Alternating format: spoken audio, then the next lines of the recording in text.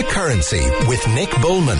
Brought to you by Fexco Commercial FX Services. Protecting your profits for 30 years. Good evening and welcome to The Currency with me, Nick Bullman. Over the next hour, we'll review the current international economic, business and geopolitical issues that impact markets at home and abroad. Coming up on this evening's show, former advisor to the President of the European Commission, Philippe Legrand, reviews Europe's economic recovery since the crash, including Irish austerity, the ECB and a dire need for political renewal. Our international markets review with Owen Callan will look at escalating unrest in the Ukraine and some surprising results for low liquidity in the bond markets. But first, our panel. This week, I'm joined by lecturer of finance at DCU, Michael Dowling, and columnist and former banker, Michael Murray. You're both very welcome to the show. We'll discuss the role of the regulator, the credit union's new insurance policy, but first, let's begin by taking a look at the central bank's annual report that was released on Wednesday. It revealed a record profit of €1.5 billion, which was generated last year. And whilst the bank's profits are on the up, the report still outlines concerns for both Irish and European economies. Now, speaking at the report launch, Central Bank Governor Patrick Honohan placed emphasis on Ireland meeting its fiscal targets. He expressed concern over low inflation in the EU, and he also committed the bank to selling off €500 million of bonds this year. Now, Michael Dowling, we've got two Michaels in, so we're going to be using your full names. We'll begin with fiscal targets. The central bank places huge importance on Ireland sticking to budget targets in order to retain market support. But with these targets mirroring those of the troikas and calls for more leniency on taxation, are we likely to stay the course, or is it going to become just too difficult to keep to that sort of troika-led move? Well, it was a very mild comment by Governor Honohan. He simply said we should stick to the target, not that we have any likelihood of missing it, or indeed that we should try to go a bit further. Because the on-the-ground situation is, last week we found that tax is running quite a bit above expectations, spending is running below expectations, so we can actually stick within our targets and actually still cut tax. Now, one small comment about the profitability of the bank. It does sound brilliant, 1.5 billion, but actually the Irish government had actually paid $1 billion to the central bank over the course of the year, of which the central bank is now paying back 1.2 billion. So it's not quite as rosy as it looks. It's not as good as it looks, definitely. But is it just a question of being expedient? I think the central bank governor Honohan said that the bank's looking to sell 500 million of sovereign bonds this year. They managed to get 350 million away last year. Is that just making hay whilst the sun shines, do you think? Well, I think the central bank is under pressure, obviously, from the ECB because of the promissory note deal to sell bonds. It would be very foolish of them not to take advantage of the current favourable market conditions where bond prices are high. On the banking competition subject came up in the central bank report. There was a sort of reiteration of this desire to see a wider variety of banks in the market, and a sense that that's very important for the Irish recovery. Would you agree with that? And what form of foreign competition would you like to see introduced into the Irish banking sector, and is it possible? First of all, it's vital that we have more competition. I mean, the average household next year is going to spend about €260 in bank fees. That's bank fees to banks that in Northern Ireland, those same Irish banks offer free banking. That's a damning sign of how little competition we have here. Now, the central bank isn't helping, because the problem with new entrants to the market is it's very difficult to persuade customers who are being charged these ridiculous amounts of money for a simple bank account to actually switch. And the central bank sets the bank switching code. Having a look at the central bank switching code versus the UK switching code, you can just see the vast differences. So effectively, consumers in Ireland, when you compare them on a relative basis to the UK, if I understand what you're saying, have huge barriers to actually making the switch. Yep. Let me give you precise numbers of that. The UK implemented a brand new simplified bank switching system last year. In the last 6 months, 600,000 people have switched bank accounts. You can go on to some of the money comparison websites and look at the offers the UK banks are throwing out, desperately trying to get new customers. We've got nothing like that in the Irish market. There's only one bank that actually offers free banking. But the central bank, clearly, I mean, they might be saying this, but actually they create the switching code, and their switching code is incredibly vague, meaning that customers are very confused about exactly how they switch banks. So how are we going to attract new banks if the central bank isn't actually helping those banks actually get new customers? It isn't creating a competitive marketplace. Just responding to Michael Downing's comments there, if switching is such a task in Ireland, isn't that a no-brainer? And shouldn't the central bank actually be doing something about it? And one would have thought that's a fairly obvious way to improve competition in the market. Well, I agree fully with Michael that the switching code is not as robust or effective as it is in the UK, and that is certainly a barrier going forward to increase competition.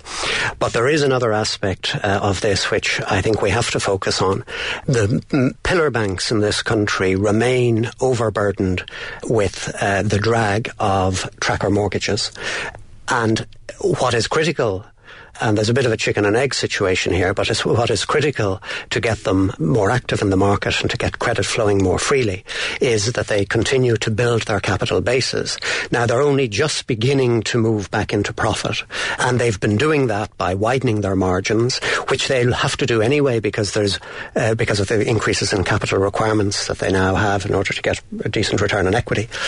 And once they have become fit to go into a competitive boxing ring, I think that's the time to bring in more competition. But I think they need to be given some more space for another year or two to continue to build their equity reserves in order to fund future growth. Now, during the central bank's report launch, Governor Honohan referred to the regulator's role in the 2008 illegal share buying scheme at Anglo-Irish Bank, a hot topic, and he called it a sorry story. Now, his comments followed criticism from Judge Nolan of the recently concluded Anglo trial, who said it seemed incredible that red lights didn't go off somewhere in the regulator's office during the time of the share scheme.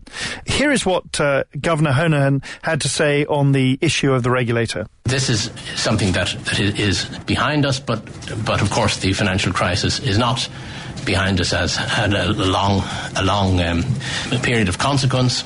So that's what we're dealing with today. But the regulatory actions that happened in the past, I think, are something that we couldn't expect to see today. In fact, I'm sure that we would not. So, Michael Murray, what should we expect to see today from the bank regulator? Well, I think the bank regulator needs to be focused on risk concentrations, the development of asset bubbles, systemic risk, the monitoring of trends in terms of lending standards, be it in the mortgage area or in the SME sector or in the credit card area, right across the board. There needs to be far more intense monitoring of the trends in credit extension within the banks. Probability risk analysis, which has now been introduced by the central bank, and regular monitoring and oversight and challenge to the direction in which the banks are going and the concentrations that are building in their books. And to what extent would you say that the regulators are sort of driven by what's going on with Basel II, which is the big regulation coming out, in Basel III, the ECB rules? I mean, how much flexibility does a regulator have to introduce their own risk methodology, which is a subject very dear to my heart, in terms of actually taking the risk envelope forward? Well, I think one of the things that has received too little attention over the past few years has been not just the role of the regulators, but also the role of the risk management consultants that the banks deployed to have their Basel II verified. So I think the verification process on the risk models and on the risk weightings needs to be something that the central bank and the regulator needs to become far more involved in. because it is very clear that the banks under the previous Basel framework had far too much freedom to, if you like, manipulate the risk models to maximise their returns on equity. And I think that that's something that does need to be addressed going forward. It's been partly addressed, of course, by the overall leverage ratio that has now been introduced regardless of risk weightings, although that, of course, also runs the risk of unintended consequences. But one senses that some of the regulation that's come out of Europe, and not necessarily Ireland itself, is definitely closing the door after the horse has bolted. By the same token, new risks have emerged that come from new regulation. And one of those might be the result of a low interest rate environment and a desire for liquidity, so that you've seen institutions piling into bonds. They're all holding sovereign debt. That's why the bond market has performed so well this year. And isn't that the next crisis waiting to happen that ostensibly the authorities have been behind again? That's certainly a real risk, and there's even evidence of banks going back into the high-yield bond market for much lower yields than were previously achievable, and for the debt protection metrics in all of these high-yield bond corporate issuers deteriorating in terms of the leverage that they're allowed and so on. So there are all of these consequences, and I think it's going to take quite some time for regulators to get the overall framework right. I don't think there are any easy solutions to this.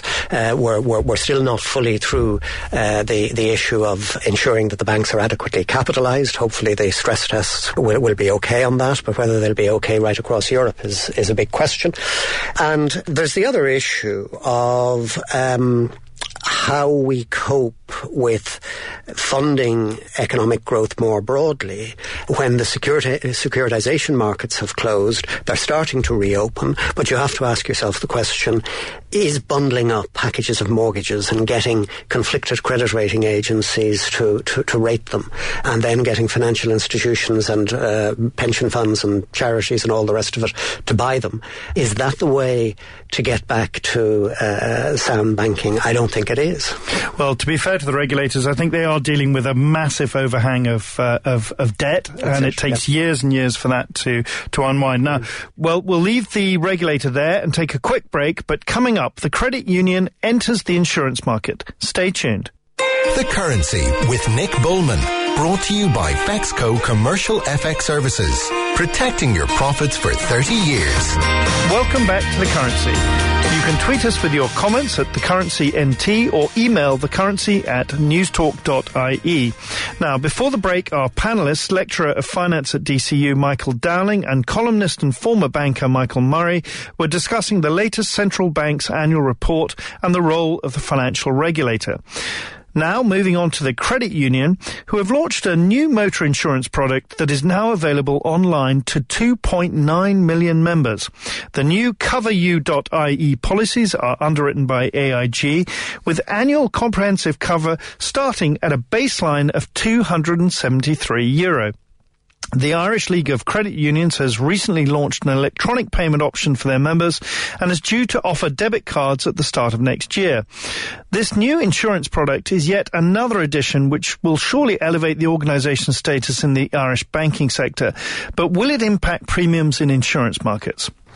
Well, the premiums for car insurance in particular, but in insurance markets generally, consumer insurance, are actually very competitive. There are many players in the market. The intermediaries have a wide source of underwriters to go to, and I don't actually think that there is a need for yet another competitor in the market. But I think perhaps more importantly, I think that given the problems that the credit unions are facing in their risk business and their lending business, that is the area that they should be focusing on, putting that right, rather than devoting resources, both financial and human, to building the regulatory framework, putting in the systems necessary to support this new business. I don't think it's necessary. and I think that the registrar of credit unions should clamp down on it. Now, the central bank looked into in detail at 200 credit unions. It found that most of them were taking on too much risk, as you've just said, which is interesting. And they were criticising the union's governance, lending, operations, and risk management. The credit union started as a unique Irish entity, and it's moved towards being a more commercial banking model. Michael Dowling, do you think this is the right moment for credit unions to be doing this, or does the central bank really have a point that it may be a step too far? If you don't mind, I'd love to go back to just the general idea of this product first of all, if that's okay. Yeah, of course. It's just the way the story's put out is that it's introducing new competition into the market. It is introducing zero new competition into the market. It's not that they're offering a new product; they're reselling AIG's product. So you can buy the exact same product on AIG.ie as you can on CoverU.ie. Anyone can go to two websites and you'll actually see the CoverU.ie is just an AIG affiliate website. So you can buy the exact same products. I would strongly encourage anyone who was thinking about getting insurance through this to type in the exact same numbers into both of the websites and see if you see any price difference. Because I actually did that earlier today for annual travel insurance for someone of my age.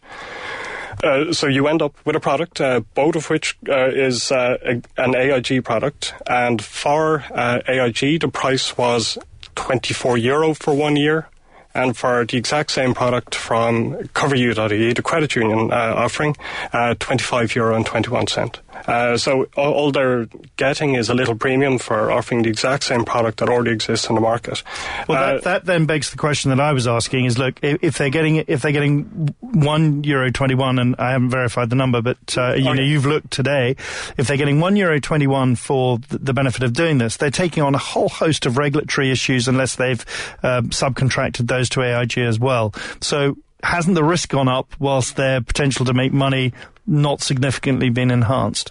Yeah, I mean, essentially, they'll get a little commission for selling it on. They're not per se taking risk, but the real risk is, as you're saying, the credit unions are in a mess. An exact quote from the central bank report of 200 credit unions that they investigated said, regrettably, we found the majority of credit unions we engaged with needed to make significant improvements to their risk management. So why are they spending time in their board meetings going, oh, let's try and sell AIG's insurance? Why are they not trying to fix this problem? And even more strategically, the key skill that credit unions have is brilliant local knowledge. How does selling an American company's insurance product actually help them build on that local expertise, actually helping the local communities, how they started, as you pointed out. So I think it's an indication of hubris within the organisation that they're not focusing on fixing their problems, and actually they're not even trying to move the organisation, the collective of credit unions, in a direction of the core strengths. Well, I think that's a really interesting point that's just been made. I know, Michael, Michael Murray, if you'd like to add to that, but one senses that the risk culture is inadequate, that the desire to move forwards is in the wrong direction, and this is a case where the regulator seems to be moving ahead, quite quickly in terms of questioning whether the industry as a whole should be moving in that direction. Yes, and it makes no economic sense at all, based on the premium that Michael has mentioned, for them to be investing in the technology and in the regulatory compliance requirements that are needed to introduce this product. It is, as he says, a good example of hubris in the organisation, and I think that the regulator needs to clamp down on this because there are problems in the credit unions. They're very real problems. We don't want the taxpayer having to pick these up in the same way as they had to pick the banks up. Admittedly, the scale, because the credit unions' risk assets are much smaller, but nonetheless, proportionately, it could be quite serious for the credit union sector, and therefore that's what they should be focused on, and leave the existing brokering network, which is highly competitive across the country, handle car insurance for Irish consumers. Well, that's all we have time for from our panel this week. My thanks to Lecturer of Finance at DCU, Michael Dowling, and columnist and former banker Michael Murray for joining us in this evening's panel. Now, coming up after the break, a leading European economist with a no-holds-barred review of Europe's economic recovery. Please stay tuned. The Currency with Nick Bullman. Brought to you by Bexco Commercial FX Services. Protecting your profits for 30 years. Welcome back to The Currency. Don't forget to tweet us with your comments at TheCurrencyNT or email us thecurrency@newstalk.ie. It was the collapse of Lehman's Investment Bank in the US back in 2008 that lifted the lid on a global credit bubble, which inevitably led to a domino effect of sovereign debt, bailouts and a political upheaval not seen since the Great Wall Street crash. 6 years on, is Europe's economic recovery back on track? Former economic advisor to the President of the European Commission and author of European Spring, Why Our Economies and Politics Are in a Mess and How to Put Them Right, Philippe Legrand joins me now. Philippe, can you tell us a little bit about your time in the European Commission and the policies you spearheaded at that time? Sure. Well, the appointment came out of the blue. Back in 2010, President Barroso was unhappy with the advice he was getting from Commission officials because they failed to predict the crisis and they seemed incapable of tackling it. And he saw me on television and, he offered me a job. And it was an opportunity to try and make a difference to the Eurozone crisis. And so I accepted. I saw lots of things from the inside, lots of policy mistakes being made, fought for a different course of action, a few victories here and there. But broadly speaking, I think that the direction that the Eurozone has taken has been disastrous. And looking back, what were the most alarming moments for you during that time?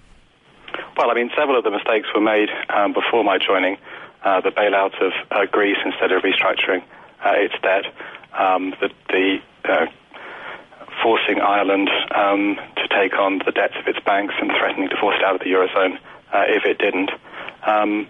Beyond that, the lurch into austerity, the failure to deal with the banking crisis, and this very dangerous centralisation of fiscal powers in Brussels through the new fiscal straitjacket that exists.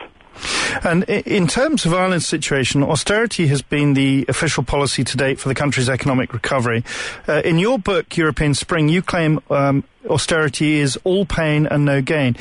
What alternatives did Ireland have in terms of policy over the last 6 years? And are you more on the Austrian sort of side of economics of the Austrian school of economics in terms of wanting things to actually come to a head rather than papering over the cracks? Well, I think, first of all, had Ireland not been forced to take on 64 billion euros worth of bank debt, the need for austerity would have been much less. Secondly, had the problems in the banking sector been dealt with more quickly, with credit restored, the growth would have been stronger, and also there would have been a need for less austerity. But that sort of implies that Ireland perhaps should have just let the banks go, not bailed out any of the bondholders or the shareholders weren't bailed out effectively, but that they should have just let the thing go, which would have resulted in a banking collapse and potentially much greater pain over the rest of Europe. Was that a viable alternative? Well, Iceland let its banks go. And it did not have the disastrous consequences that people say. Now, clearly, at the time, the Irish government was staring down the barrel of a gun. The ECB was threatening to force, in effect, Ireland out of the Eurozone. Personally, I don't think the ECB would have gone forward with that threat. But clearly Ireland blinked first. Now, one senses in Europe that there is a very real paralysis of policy, that the ECB is fighting with one arm behind its back, waiting for the next crisis to happen before it can move. That Germany has a sort of a historic memory of the Weimar Republic and inflation, and France wants to go in a much more sort of socialistic route than the rest of Europe. This is all happening at a time when Europe is on the verge of outright deflation. What sort of suggestions does your book come up with, or do you come up with, to find their way through that minefield of risks? Well, I think the good news, obviously, is that Ireland has emerged from its EU IMF programme, that markets at the moment are willing to lend to Ireland at record low rates, and the government has had the good sense to pre-fund a lot of its borrowing needs. At the same time, real risks remain. The banking system is not fixed. Public debt remains extremely high, and the future path of that is fragile. And economic growth remains very weak. So there are still big risks remaining. And I think what we need to do is tackle the problems in the banking system, tackle the problems in the private sector debt. How many Irish homeowners are in arrears on their mortgages? That needs to be dealt with. Invest more, and then focus reforms on boosting productivity. Now, moving to just across the water from here, Britain, Brexit, or Britain's exit from the Eurozone, appears to be an increasing possibility. We have really very, very good poll or pre-poll results for UKIP, the UK Independence Party. Cameron seems to be slightly in disarray with regard to his policy towards Europe. First of all, what sort of chances do you think there are of a Brexit? Is it just an empty threat or political spin within the House of Commons? I think it's likely that Britain will stay in the European Union, but I think it's a possibility that it will leave. I mean, obviously it depends on who wins the next election in 2015. If the Tories win, then there'll be a referendum. I think it partly depends on the future of the Eurozone, as in, does the recovery take hold? Does the Eurozone look like a more attractive place that you want to have close links with, or does it continue to look like a disaster zone? It partly depends on politics within Britain. How do the various parties respond to the threat from UKIP? Can they put forward a positive case for staying in the European Union?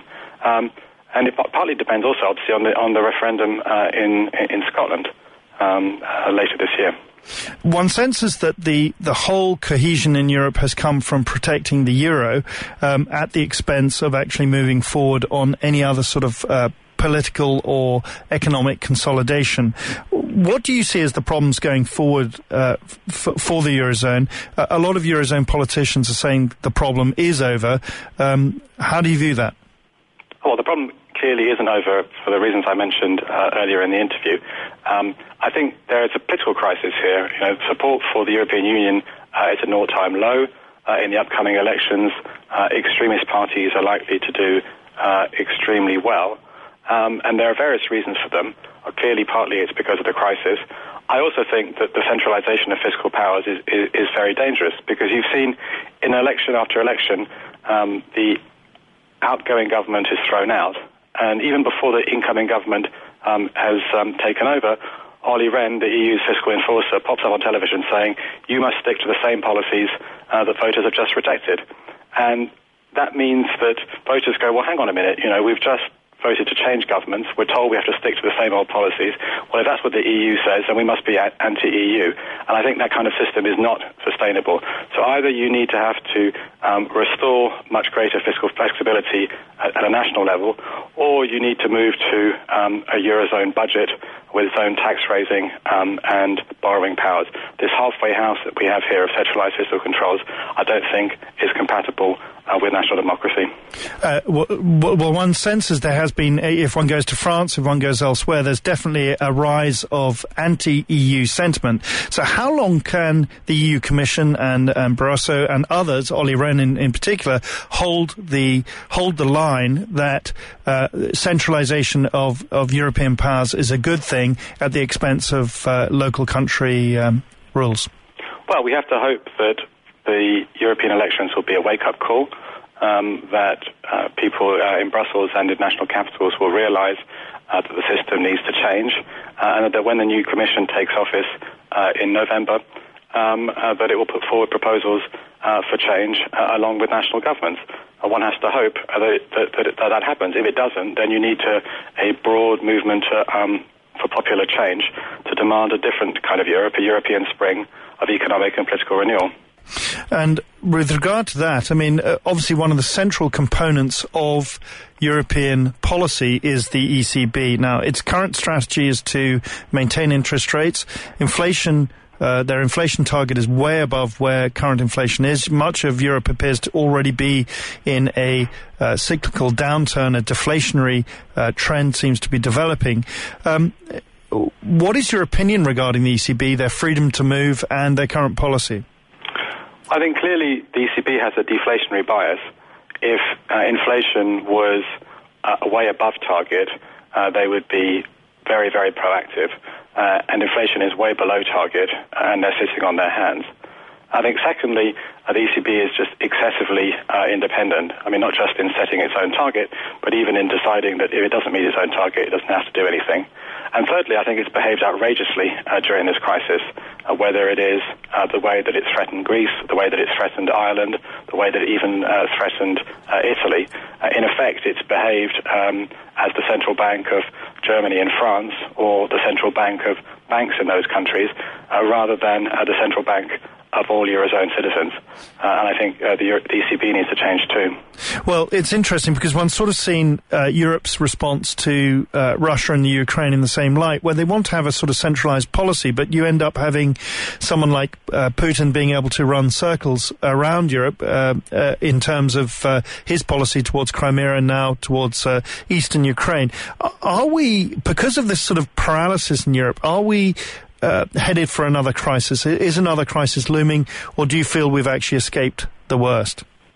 Well, I think clearly the threat from Putin in the Ukraine is very great. I mean, it threatens the whole post-war, post-Cold War order. And the Polish Prime Minister came up with a proposal that we should create a single energy market and that we should negotiate gas supplies together with Russia. I think it's a great idea. I think that we need to cooperate much more in areas of foreign policy and so on.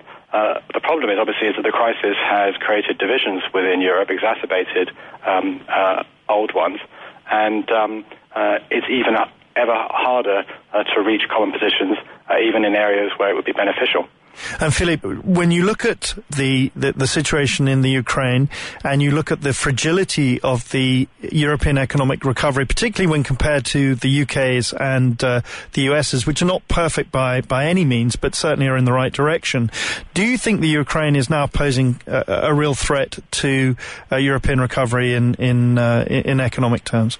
I think certainly, I mean, Russia is already suffering a hell of a lot. They're in recession as a result. Investment in neighbouring countries is likely to be chilled by the threat of instability. Obviously, so far there hasn't been a reaction in terms of either gas or the oil price, but a worsening of the crisis could tip things in the wrong direction. So far, I think it's having a limited impact, but if it got worse, I think it could obviously have a much more severe one. And certainly the news that we're seeing over the last couple of days is that the Ukraine it looks as if it's on the edge of a civil war, and that situation doesn't look like it's going to improve anytime soon. Now, Philippe, if I was to invite you to become a political advisor to the Taoiseach here, Enda Kenny, what would your mandate cover in terms of what you'd be recommending? Well, I think that job should go to an Irish person, but insofar as I was asked as an external advisor to do that, I would say that Ireland should play hardball with its EU partners. It was treated disgracefully, and it deserves debt relief for the 64 billion of bank debt that it was forced to take on. At the same time, I think that Ireland has a lot of promise. A much younger population than most places in Europe. It's shown itself to be very open to immigration in the boom years. It's finally getting to grips with its financial system. What it needs to do is nurture more innovative and entrepreneurial companies so that it isn't so reliant on foreign ones. But otherwise, I think if you can deal with the debt problems, you can deal with the financial problems, Ireland has a bright future. And finally, Philippe, you'll be in Trinity College this Tuesday, 6th of May at 6 p.m. for the launch of European Spring, Why Our Economies and Politics Are in a Mess and How to Put Them Right. Can anyone come along to that meeting? Yes, they can. It's 6 p.m. on Tuesday at the Long Room, Trinity College. Philippe Legrand, former economic advisor to the President of the European Commission and author of European Spring, Why Our Economies and Politics Are in a Mess and How to Put Them Right. Thanks so much for joining us on The Currency.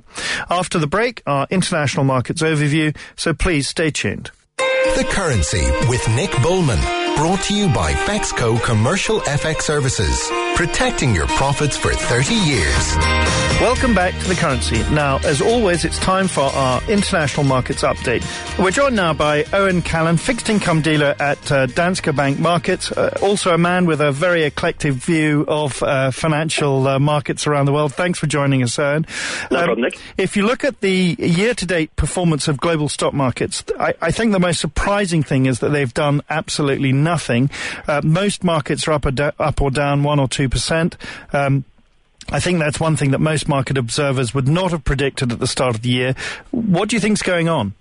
I think you're right. I think that the lack of volatility, at least at an outright level in terms of where we are year to date, has been remarkably low. And as you said, I think if we'd been predicting one thing at the start of the year, it wouldn't have been that we'd be kind of, as you say, flat at this point. I think most people would have said we'd be up another 10%, the rally would continue, or we'd be down 10%, and we would have given back a lot of the big gains made over the last few years. I suppose we have some central banks like the Federal Reserve and the Bank of England to a certain extent starting to shift gear, starting to maybe look at removing the accommodation and the stimulus that they provided in the last years, and that's obviously a negative from the market's point of view. But at the same time, we're having relatively good data, albeit it's somewhat mixed. It's maybe 2 steps forward, 1 step back in the way it's coming out. But we're having a genuine recovery occur in most of the developed markets, most of the advanced economies in the world. So that's encouraging. And then I suppose maybe the last part that we're throwing in the mix is obviously emerging markets, whether for political or economic reasons, are going through quite a bit of flux at the moment for various reasons, and for I suppose some worrying reasons and some maybe that are being overplayed. But we're having these three things intertwine and mix in, and you know, I think the markets are trying to get a grasp for where we go next, whether we do take another step up or whether we do eventually get back some of these gains. But the market hasn't been able to make that definitive view yet, and I think it'll still be some months before it's able to. But at the moment, the markets are assuming that if there is any major problem, central banks can put their foot back on the pedal, but that they reduce that stimulus bit by bit over the coming year, and that the general recovery we're seeing in markets continues, albeit with small little hiccups and bumps along the way.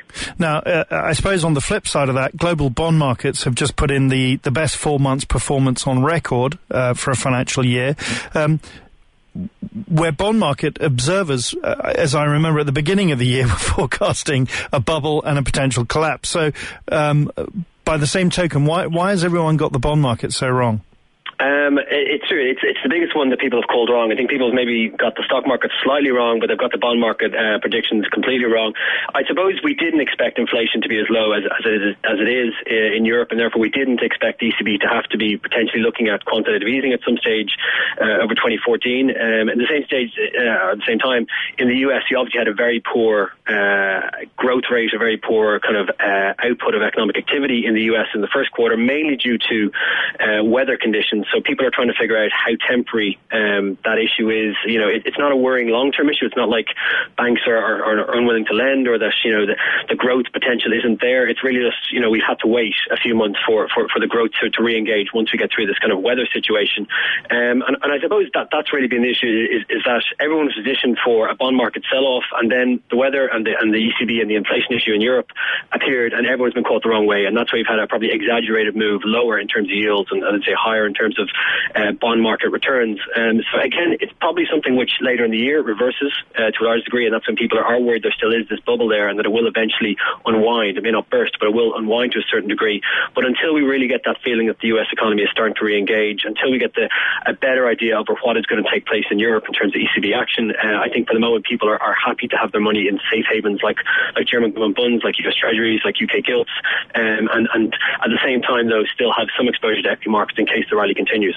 Now, one of the biggest risks, I suppose, for the bond market and global financial markets is if things do start to unwind, dealer inventories or the willingness of bond dealers to actually trade seems to be at all-time lows. Now, there was a report, I think, this week that the head of the largest Danish pension fund came out and said that they tried to sell what appears to be quite a small amount, €7 billion of German bonds last year with one of the major German banks, and that bank wouldn't make a market in that size. How bad are dealer inventories at the moment, and what sort of impact could that have if institutions start trying to get out?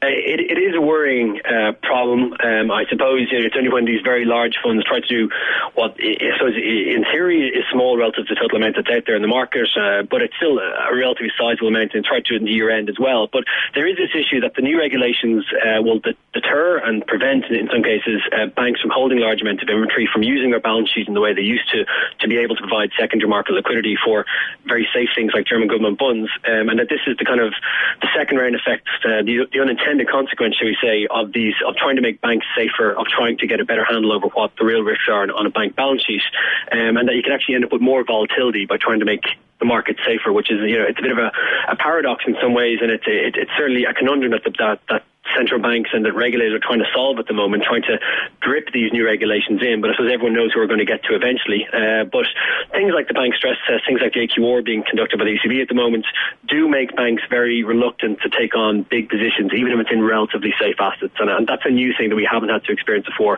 Before, it was always you wouldn't take on big positions in risky assets, and that obviously makes a lot of sense. But you're always able to do whatever you want to with the safe stuff, with German government bonds and US Treasuries. That's changing. They're trying to get banks smaller, trying to make sure that banks are no longer as much of a systemic risk potentially at times of crisis.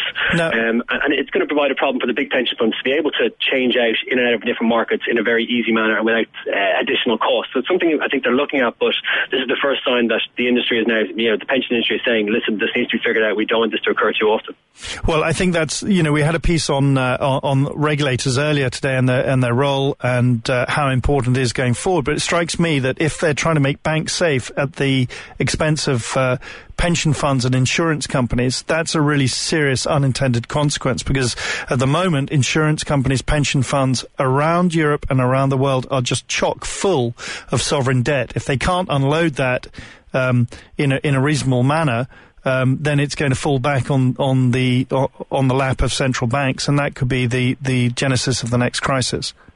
Absolutely. I think as well, if nothing else, this produces more costs for pension funds, which ultimately end up at the end user, people like me and you, in our pension fund. The returns won't be as good, the management fees will be bigger, the trading costs will be bigger. So this is, the problem. And you might say, well, somebody has to make the money somewhere, but often this gets lost in the ether to a certain extent. So I think central banks, they do understand, regulators do understand that this is an issue. Possibly this is the first time that it's been brought to their attention that a big pension fund was unable to do a deal that size, in a kind of efficient manner. But it's a problem, and I suppose it's how do you solve the problems of big banks? How do you make them safer, but at the same time make sure that they can provide the services and the products that ultimately are good for pension funds and for end users like savers? It's not something that's going to be solved, I think, this year. It's not something that's going to be solved necessarily in the next 2 years. But bit by bit, we have to find a way of making sure that banks don't hold too much of these bonds, but at the same time can hold enough to provide that secondary market liquidity for the larger funds that are in and out of the market quite a bit, especially at a time when, as you said, there could be a bond bubble right now, and people want to know that they can sell these bonds in relatively large size before the market moves against them. And obviously, this would be a kind of worrying sign they can't do that. And from your experience of bond markets, is the Fed, as you know, just reduced its QE program by another 10 billion to 45 billion a month of bond purchases last week on the back of poor Q1 GDP figures. Are the Fed and other central banks in danger of actually sparking off that bond sell-off themselves by their actions? It's certainly a risk, and it's obviously certainly something that we saw in the second half of last year when there was a big sell-off in the US Treasury market on this view that with the Fed reducing down their QE and eventually ending it later this year, and that there wouldn't be that support, there wouldn't be that backstop buying all these bonds, and everyone's trying to get out ahead of that. As we then saw, as you said, with Q1 data from the US being pretty poor, 0.1% growth in the first quarter, there is a risk that maybe they're jumping the gun in terms of this, but I suppose everyone has just accepted or has taken the view that it was a weather weather-related issue in the US in the first quarter, that the underlying fundamental growth will be stronger in Q2 and certainly in the second half of the year, and therefore the Fed is still on the right track in terms of reducing down their QE and reducing down the amount of bonds they're buying at this kind of gradual pace of tapering that's taking place. This week we did get a good sign that the US jobs market is improving slightly. Unemployment data 6.3%, 288,000 jobs created in April. At the same time, though, a lot of people are exiting the labour market. So clearly the US, there's some good signs, but there's also some worrying signs that maybe people are becoming deterred from entering the job market at all because there isn't the good jobs out there. The earnings aren't high enough to encourage people to try and take on new jobs. So certainly the Fed needs to be mindful that the data is mixed, and while encouraging, it still has some fragility there. But I think the QE tapering will continue. I think they will exit the QE altogether by the end of the summer, provided, as I say, that the second quarter data is more consistent with a proper recovery. Well, Owen, thank you very much. I think you've just demonstrated that you've got to know when to hold them, you've got to know when to fold them. And that was Owen Callan, fixed income dealer at Danske Bank Markets. Thank you very much for joining us. Well, that is all for this week's show, and indeed for this series of The Currency. My thanks to all who contributed over the last 10 weeks, to our panellists, our experts, and as well to producer Aoife Gillivan. I hope you have enjoyed the show, that we've brought the global markets and business issues that matter to your attention. Until next time, from me, Nick Bullman, take care and farewell.